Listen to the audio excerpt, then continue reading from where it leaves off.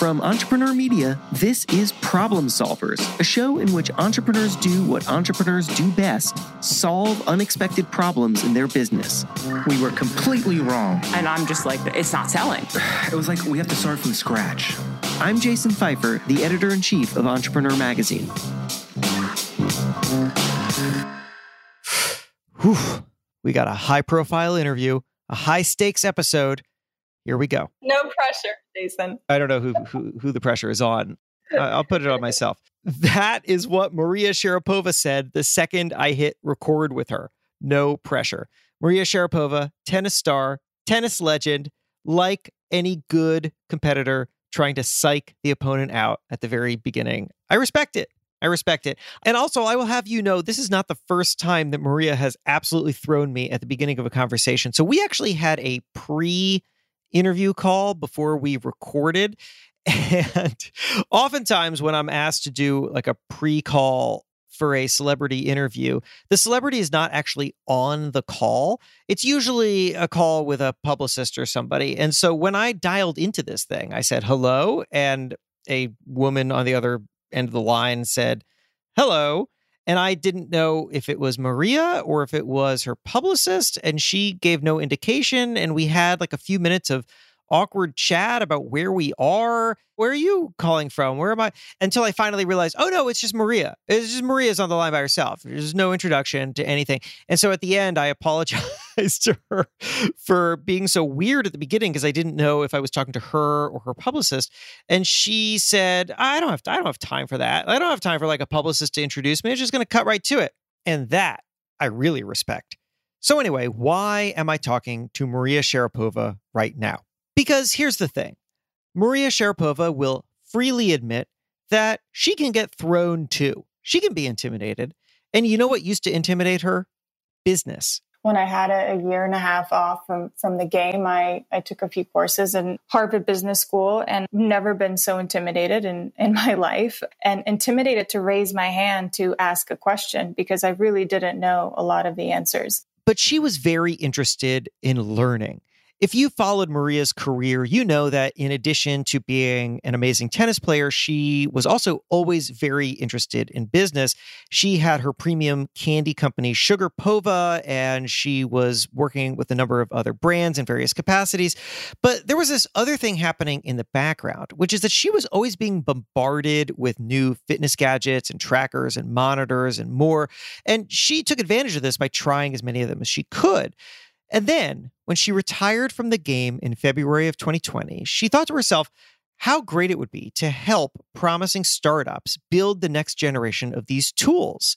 And this meant remaking herself as an investor and a strategic advisor. But that's not to say that doing this work comes naturally. It can be intimidating, and she's learning as she goes. And that is why I really wanted to talk to her, because I find it so interesting to hear from somebody who is at the absolute top of their profession shift into something that they're less familiar with. And then they're just like anybody else in that they have to learn and they have to face their own concerns and lack of confidence and figure things out as they go. And isn't that what we all have to do at some point? Don't we all leave something that we're very competent in and shift into something where we are the student once again? And I found Maria to be just really thoughtful about all of that. So that's what this conversation with Maria is about. It is about transitions. And we go into some pretty surprising places. In my sport, I hired people that I could lose with. What does she mean by that? Hiring people that she could lose with? You definitely want to hear her talk about that. I found that just so eye-opening. It comes towards the end of the interview. But first, let us take a short break. And then when we come back, it is me talking with Maria Sharapova about transitions. As a founder or business owner, you've worked hard for your money. But it's important to make your money work hard for you, too. Sure, you can put it in stocks and bonds, but there's another way to invest that few people know about. You may love seeing art hanging in museums, but have you considered adding it to your investment portfolio? Masterworks is the first company to securitize multi-million-dollar paintings so that anyone can invest in this exclusive asset class, not just the ultra-wealthy. All of their offerings are qualified with the SEC, and since launching their first one in 2019, more than 200,000 members have already signed. They've securitized over $200 million worth of art from painters like Banksy, Basquiat, and Warhol. And for a limited time, you can skip their waitlist with our unique link. Just go to masterworks.io/solvers today. That's masterworks.io/solvers. See important disclosures at masterworks.io/disclaimer. All right, we're back. You can find an edited version of this conversation in the October issue of Entrepreneur Magazine. But here now I am playing for you the whole thing, my full conversation with Maria Sharapova. So let's start with this. Maria, I think everybody who knows who you are, which is a lot of people, knows you retired from tennis. They also probably know about Sugarpova. They may not know about everything else. So can you just catch folks up on what you are working on these days? Yes, absolutely. Well, once I retired, which was in February, the following month, I realized that my outlook on retirement would feel and look very different to what I had imagined it to be. I traveled around the world having a very singular perspective on life and my sport and my career. And when I put the rackets away, I thought that I would explore the world and give myself a little bit of a break. And comes March, comes April, and I find myself on meetings every single day. And I went from the court to the virtual boardroom, essentially meeting founders with compelling and interesting business ideas in the health and wellness space, a space that I know like the back of my hand, being an athlete for many years and almost being a guinea pig as well. I've tried so many different machines and products for well-being, for fitness, gadgets and apps. And I got in front of my computer and I tried to meet as many founders as I could. I wanted to listen to their stories, to hear about their inventions and see how and where I could help them myself from my experience and also for my own personal growth, which I thought was really important as I look toward my next chapter.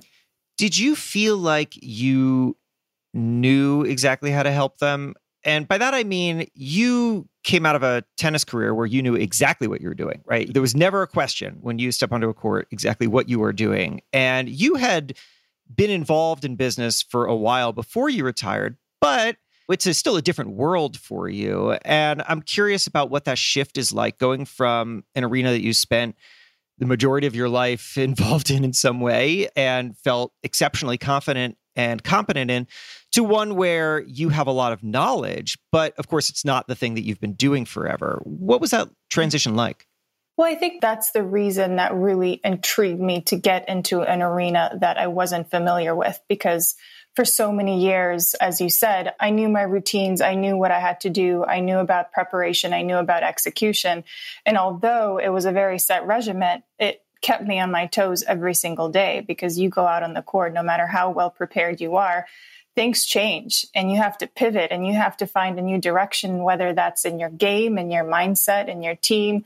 There's always transitions to be made. So when I made the bigger version of the transition and decided to go into a completely different field, what I really enjoyed was knowing that I wasn't great at this one thing. And I considered myself one of the best when I was competing and playing my sport. I was doing it for 28 years of my life. And the idea of learning something new, of challenging myself, of putting myself in the position of coming out on top when I feel like these pressure moments where I'm on the edge is actually when I perform my best, when I didn't know what was around the corner, when I wasn't as prepared, because you just have to figure it out. You have to figure out in the moment, on the spot. You try to learn as much as you can, and you become a sponge. And you also, it allows you to be human and realistic. And sport taught me how to handle those situations. And when you get in a room or a Zoom room, as we like to call it these days, I think it's okay and absolutely human to know your strengths and weaknesses and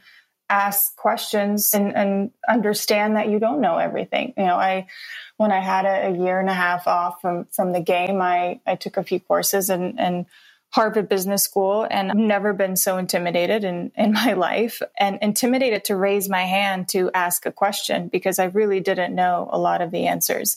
And once I did, and I got comfortable with the fact that I wasn't going to be the smartest one in the room from the beginning to the end, the fact that I was learning and growing was so fulfilling at the end of those few weeks that those were always the challenges that I looked forward to, whether it was in a classroom, whether it was on the court, whether it was in a business environment. Your answer challenges a assumption that was built into my question, which I really like, which was that I had framed it as if every time you stepped on to a tennis court that you just knew what you were doing. But what you said is that no, when you're competing at a high level, no matter what it is, you are going to always face situations in which you have to adjust on the fly and learn new things. And what you had found about yourself, which is perhaps one of the most valuable things anyone can ever figure out about themselves, is that you were really good in that moment, that you thrived in a moment in which you put yourself into something new, even though maybe from the outside it looks familiar to everybody, right? Like Maria Sharapova on a tennis court, it's about as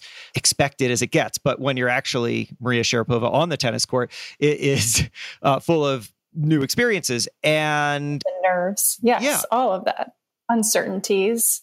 And so learning that, and I sort of observed this as a way of, one, putting it to you to respond to, but also I'd love you to dig in a little bit more about what it's like to figure out that you're good on the fly, and that once you learn that about yourself, how many doors it opens for you. Well, I think the first step is acknowledging that doing things on the fly with the best possible preparation is probably the best situation that you can put yourself in.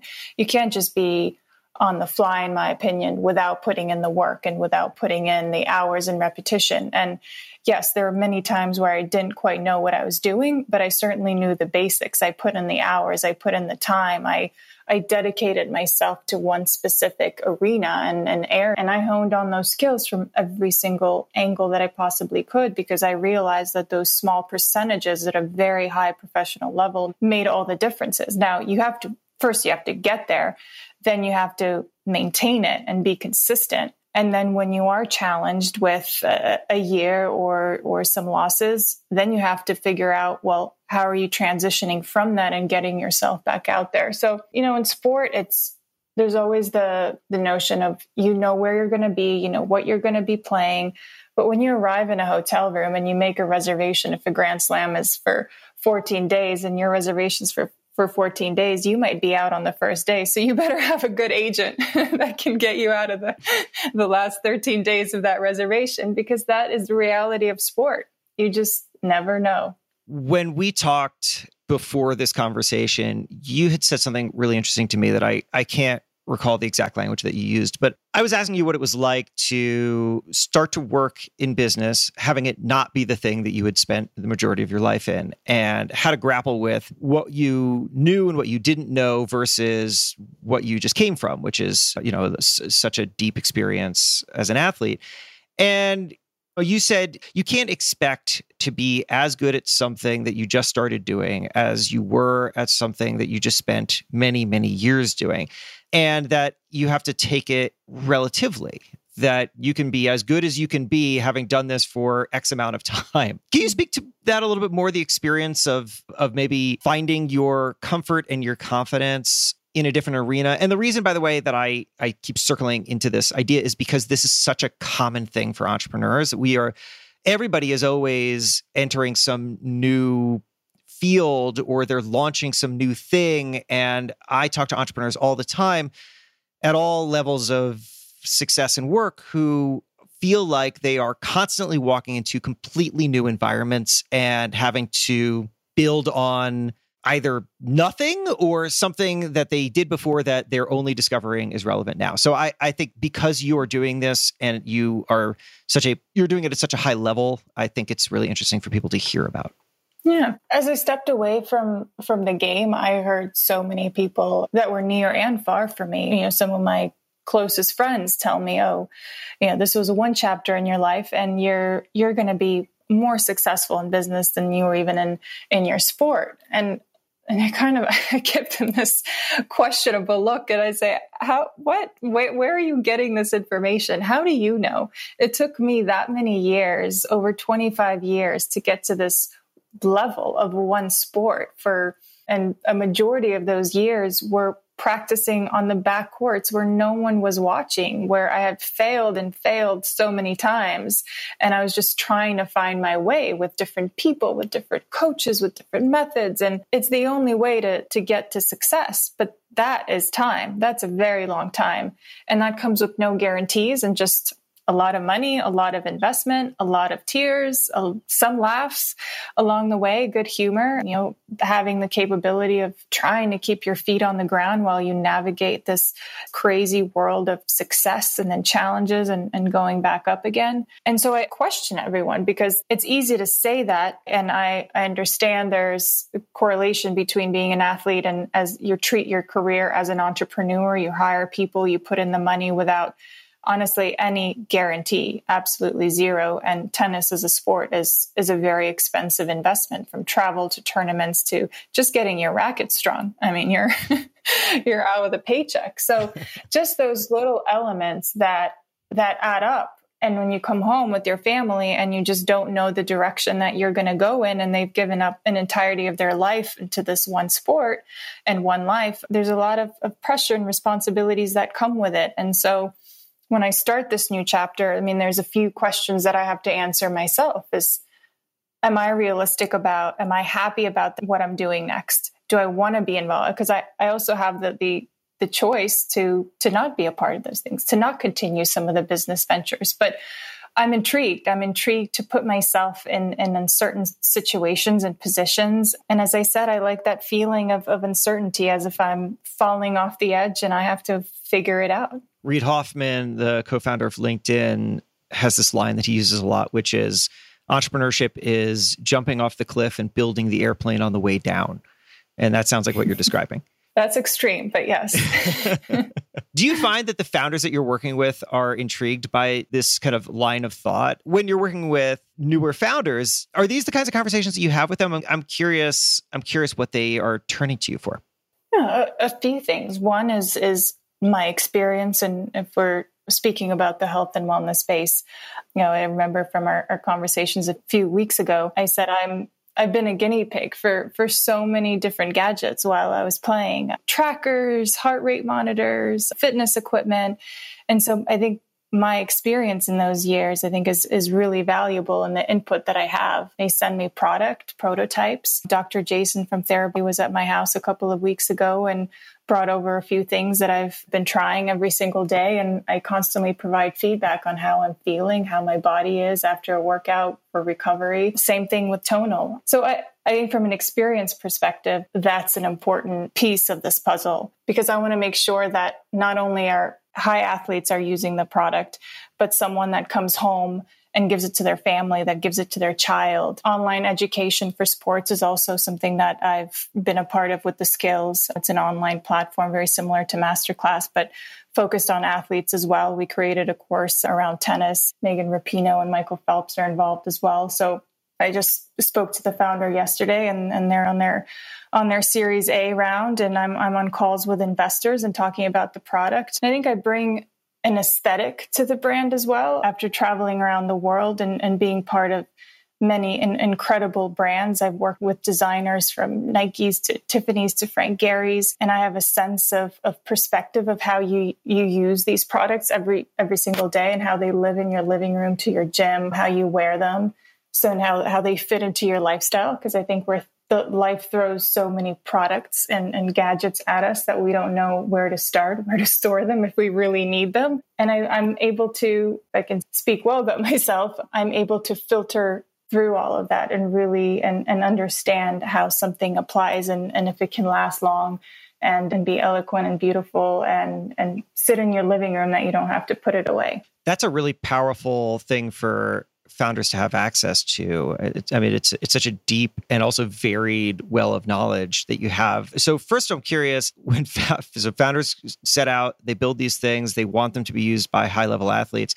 How often are you testing something and you say, you know what, this was not built for a high-level athlete. They got this wrong. Is that a common experience? Yeah, it is. Sometimes it's too bulky. Sometimes it's too loud. Sometimes it's inefficient. Absolutely. I think I tried one of the first few Whoops that came on the market. This was years ago. And it was a very early prototype. And at the time, it wasn't tracking properly. And I said, this will take a few years. And you see where they are now and how many others are doing very similar things in the market. Yeah, I've met with those guys a number of times. What's your advice to founders on taking and using that kind of feedback? Because if somebody's going to build something, let's say those early versions of Whoop, and they get it into the hands of somebody like you, and you instantly know what's right and what is not right, that can be from the founder's perspective, that could probably be an overwhelming amount of feedback and a lot of things that they have to change. What's your advice to founders to how to bring and respond to user feedback? And also, what have you seen the founders that you work with do really well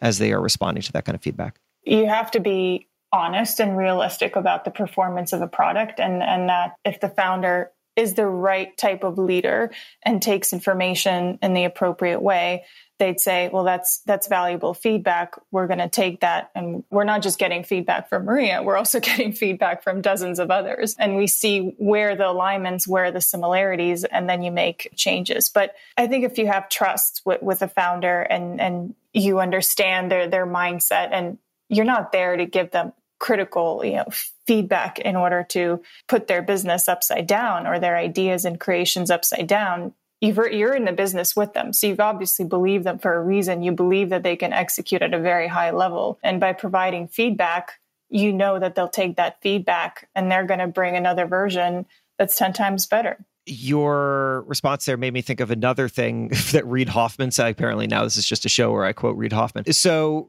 Reid Hoffman has this really interesting philosophy that I can't quote exactly, but it's something like ignore your hardcore fans in service of your scale customers. The idea being like the first people to use something may like really love it for a particular thing, but whatever they love it for may not be scalable. And I think an example that he uses is that in the early days of LinkedIn, like users didn't want strangers to be able to like contact them. And those people loved early LinkedIn, but that's not scalable. Like you need to be able to build this thing that connects. And so the reason that I thought about this is because as you're talking about like, right, they're not just getting feedback from Maria and like, that's it. They're not building a product for you.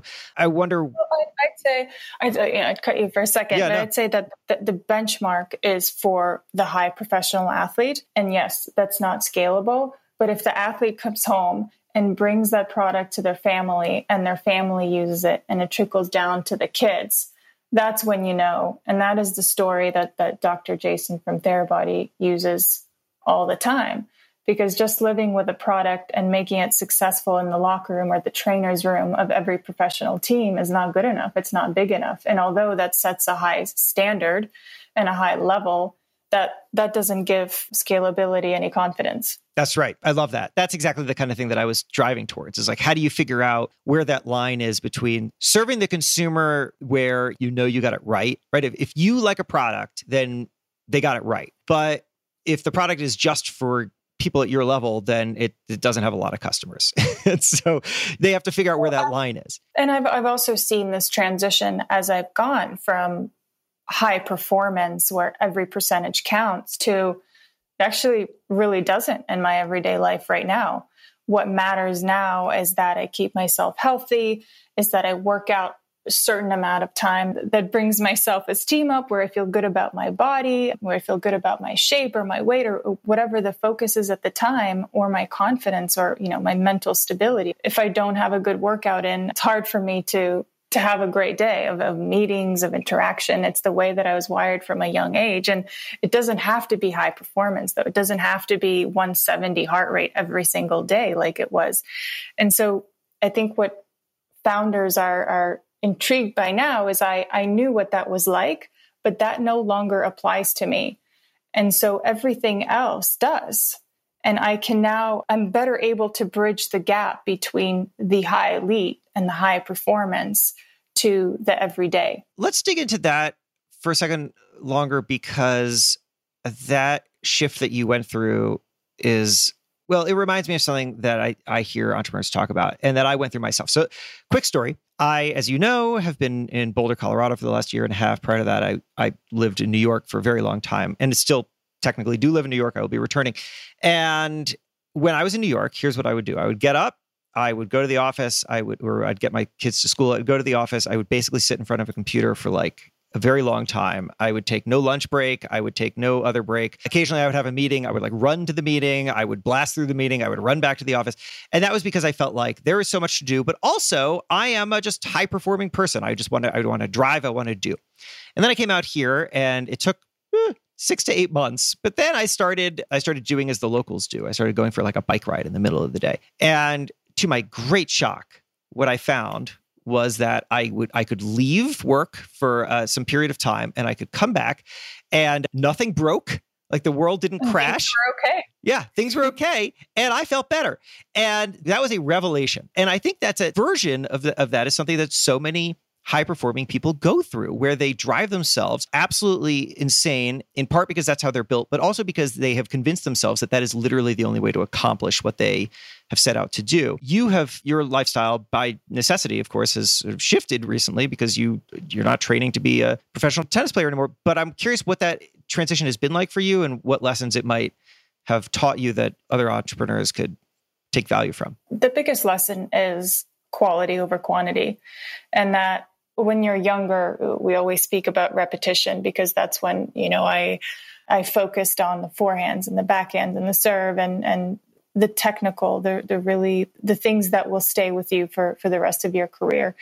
But the older you get, you realize that the way you train becomes very different. You're much more focused away from the core. You analyze things, you think of, when you come to the court, you already know what you're going to execute in the 2 hours that you spend there. I don't think I trained. I don't think my body was capable of doing more than 3 hours on the court. Then I do the warm up. Then I do the fitness. Then I do my shoulder rehab. And it turns into an 8-hour day.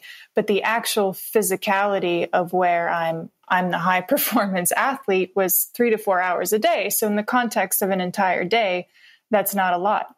But I always found ways to sleep, to have a good night's sleep, to take a nap, to eat well, all the things that now I find myself reading about because there's so many self-help books on the market about sleep and the importance of recovery. And as an athlete, without that, if you don't recover well, if you don't get your sleep, when I played night matches at the US Open, I would take a 45-minute nap, 1:45 p.m. every single time on the dot. And it's just repetition. I couldn't perform without it. And go walk in Central Park before as well. So I maintain those smaller routines, although it's tough to sleep now. The meetings get in the way of it doesn't quite fit as well. It doesn't quite. Excuse me, I can't take this phone call because I'm going to take a nap. I mean, the funny thing is that you could throw that around. People would be like, "Oh, well, Maria's got to take a nap. I guess I have to move the call." No, it really doesn't go around. It's one thing if you were saying that, oh, wait, I've got a night match at the US Open.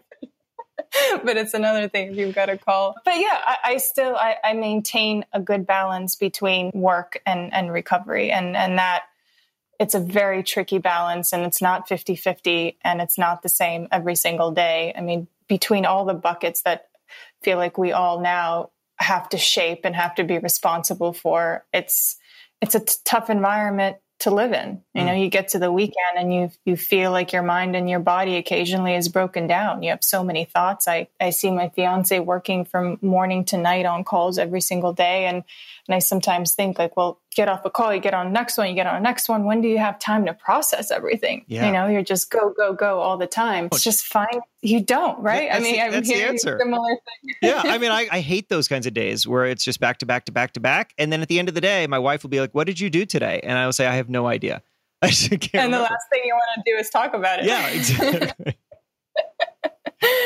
Yeah, there's a lot of those days. But I like to process things. So I like to schedule time in between my calls so that I have time to write notes, to put thought into things. And not everyone is actually sometimes capable or has the luxury to.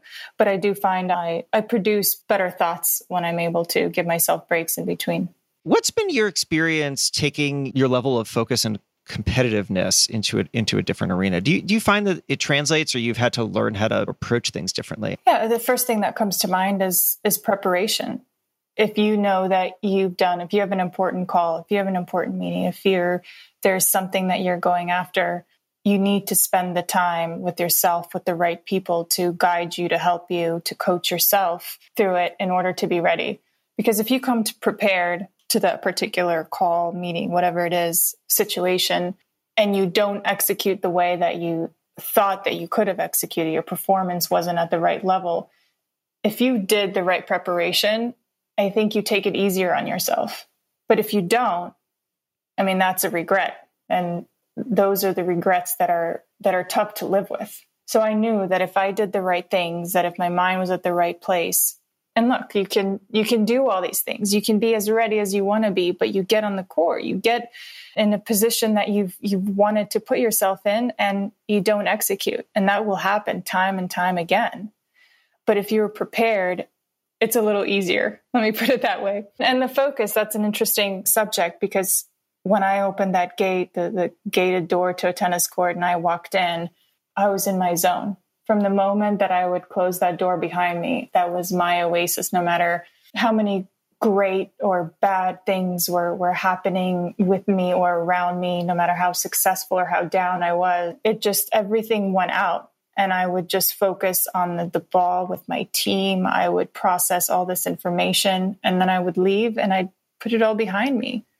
And there's a time and place for everything. And so for me, it was entering that court. I had that feeling every time that I'd go walk through a tunnel at a center court. I knew that once the tournament director would open that gate and I'd walk in, it was zoning in. This is my project. This is what I've worked for, and I'm going to give it everything I have. There's nothing quite like that, and that I found so far in the environment that we've lived in the last 16 to 18 months. It's been very challenging to recreate. So that's when I say giving myself time, whether it's going in my basement or going outside and being in nature and spending an hour and a half of doing certain things that remind me of that passion and the drive and the focus, which comes more physically, but I think it transitions into the mindset that I then bring into my meetings, or that I bring into my thought process. I become a clear thinker and just a tougher opponent all around. Like I get on an investor call and I'm kind, but I'm tough. Like, this is business, and you're there to get an investment, and it's different. It's not the same. Right. It's different. It's not the same, though. What I love about your answer is that what you discovered here is that there's like a core DNA to what you were doing that translates over. It's like you don't need a gate to walk through in every environment in order to be able to zone in, but there are other ways to find how to get that same value. Certainly. Yes. And those are the lessons that I hope that an experience that I hope that keep following me through all stages of my life. Yeah. Maria, let's just talk about one more subject, and then I'll let you get back to your day, which is actually what you were talking about a second ago, which is investors, because you are on calls with investors, you also invest. And so I'd love to talk about that from both sides. First, curious what you have learned about being on calls with investors, what you found really works, maybe what you've adjusted along the way. What can entrepreneurs learn that maybe you have just learned? A few things, I'd say, and they're all very different. I mean, all companies function very differently, especially investor groups. And in the virtual world, it's a bit of a stiff atmosphere, right? Especially when you join and you haven't met anyone. So there's occasionally that, they'll go around the virtual boardroom and do some icebreakers and ask some questions, and it kind of gets the conversation going. But then 15, 20 minutes in and you haven't talked about the company that you're pitching. So it becomes a little awkward. The one thing I'd say is you present a deck, you have a fantastic looking sheet, cool, great numbers. You're the best of the best on this piece of paper. But the investors ultimately know it's not all perfect, right? There are caveats in your business. And I'd say a few times I've been on the calls where companies and founders are honest about their disadvantages, are honest about some of the things and qualities that they don't have on their team or what they're lacking, like almost doing the homework for these investors and presenting that homework so that there's there's an initial trust happening in this meeting. And although these meetings are a bit awkward, you get off the call and you're like, wow, someone told me like a few negatives about their business. It wasn't like rainbows and butterflies. And there's an element of trust that I think is important in every type of relationship, personally, professionally, and it goes a really long way. So if you can do your homework, the good and bad for these investors, I think it's really helpful. Yeah, sharing that kind of stuff is so valuable, but also probably so hard for a lot of founders because you want to paint a rosy picture. You want to be like, I'm the person who's got it all together. And the idea that sharing weaknesses could be an asset is something that I think is very foreign to people. I guess there's a right amount of everything. But if your company is particularly strong and you don't consider there are so many weaknesses to acknowledge in front of these meetings, there could be own personal stories that you can share of challenges that you faced as a person. It doesn't necessarily have to be connected to the business that you're selling. It's a way to be more personable, more human, which ultimately, yes, we speak about money and making big dollars and investments, and it's a very intimidating world. And the one thing that I guess the quality that I'm able to bring into these conversations is more on a human level, because I had a very good understanding of losing and winning and the feelings that come with those things, and doing it in front of hundreds and thousands of eyeballs every single day, and having to face up to it and getting up on the podium and saying, yeah, today was a tough day and this is what happened and this is what I'm going to do to overcome it. So I think there's something valuable in also sharing your own personal journey and not necessarily around your business or around dollars. Finally, let me stay on this theme, but kind of turn it to your perspective as founders approach you. A thing that we both have in common, for what it's worth, is that people probably pitch us a lot or want our attention, right? Me because of the magazine, you for a kind of wide range of business and athletic insights. And I have found that most people, when they approach me, they do exactly the opposite of the thing that you just described, which is that they don't do the work for me. They instead often come with like a buffet of random information about themselves. And they hope that I will browse through it as I might at a Vegas buffet and select what I like. And of course, it doesn't work like that. And so I've come up with this line that I say to people all the time, which is like, don't ask for an opportunity, be the opportunity. And I'm curious what you have seen from your end as founders approach you of what they do well and what they don't do well as they try to get your attention and hope to work with you. There's definitely a little bit of what you just described, but I feel like presentations and decks are over the top, and they're becoming increasingly longer and longer. By the time you're on like page 15, I'm like, right, you're like, I don't even know what this business is. Like, yeah, Lord, right. Suddenly it's War and Peace. So keep it clean and crisp and short is preferable. But I love speaking and hearing someone's story and the authentic human story. And if you're able to do that in person, the better. And if you're not, spend more time with them and don't start with the business, because it never, when challenges come, which they will within the time frame of, from investing to selling to growing, it's not about the business. It's about the person that's going to handle those things. Mm-hmm. So you always, in my sport, I hired people that I could lose with, that I'd be comfortable losing in, because that environment was going to propel me to keep going forward. They're the people that would give me the best support, the best advice, that would take losses. They would take them hard. You want them to take them hard because you want them to be competitive. But if those are the people in whose presence you'd want to be when you lose, I'm sure you'll be able to celebrate well with them. That's a really powerful thought, to find the people that you can lose with, because first of all, it just acknowledges that there are going to be some losses, which is like a hard thing to acknowledge, but let's be realistic. Nobody goes undefeated. And also, I think an important thing for people to think about, because I would imagine that if they're like, I've got a limited amount of time to pitch my company to Maria Sharapova, well, they're going to be like, well, she doesn't care about me. She's going to care about the opportunity. So let me just skip me and go straight to the opportunity. But you're saying... And that's the mistake. Yeah. You're saying that's the mistake. Yeah, absolutely. Maria, this has been... Do you agree? Well, yeah.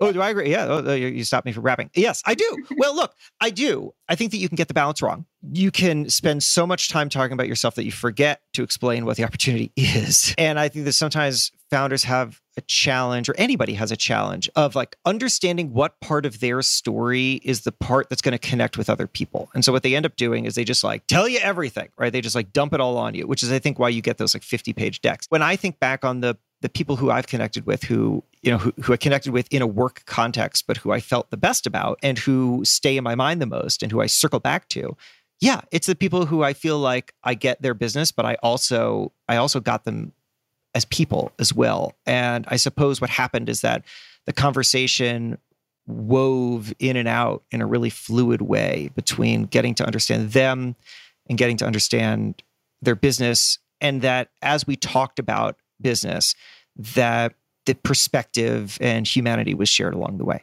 Absolutely. I agree. This has been fantastic. I really appreciate your thoughts and perspective and insights for entrepreneurs, which I think are really, really valuable.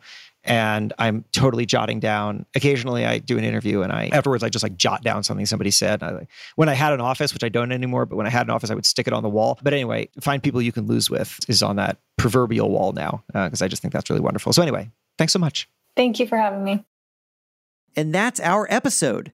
If you like what you heard, please subscribe to Problem Solvers wherever you get your podcasts. We come out with a new episode every Monday morning, and you don't want to miss it. And hey, be kind. Pass the show along to an entrepreneur friend who could use a boost. And did you solve a problem that would be good for this show? Let me know about it. Visit my website, jasonfeifer.com, JASONFEIFER.com, where you can find my contact information and all sorts of other valuable info.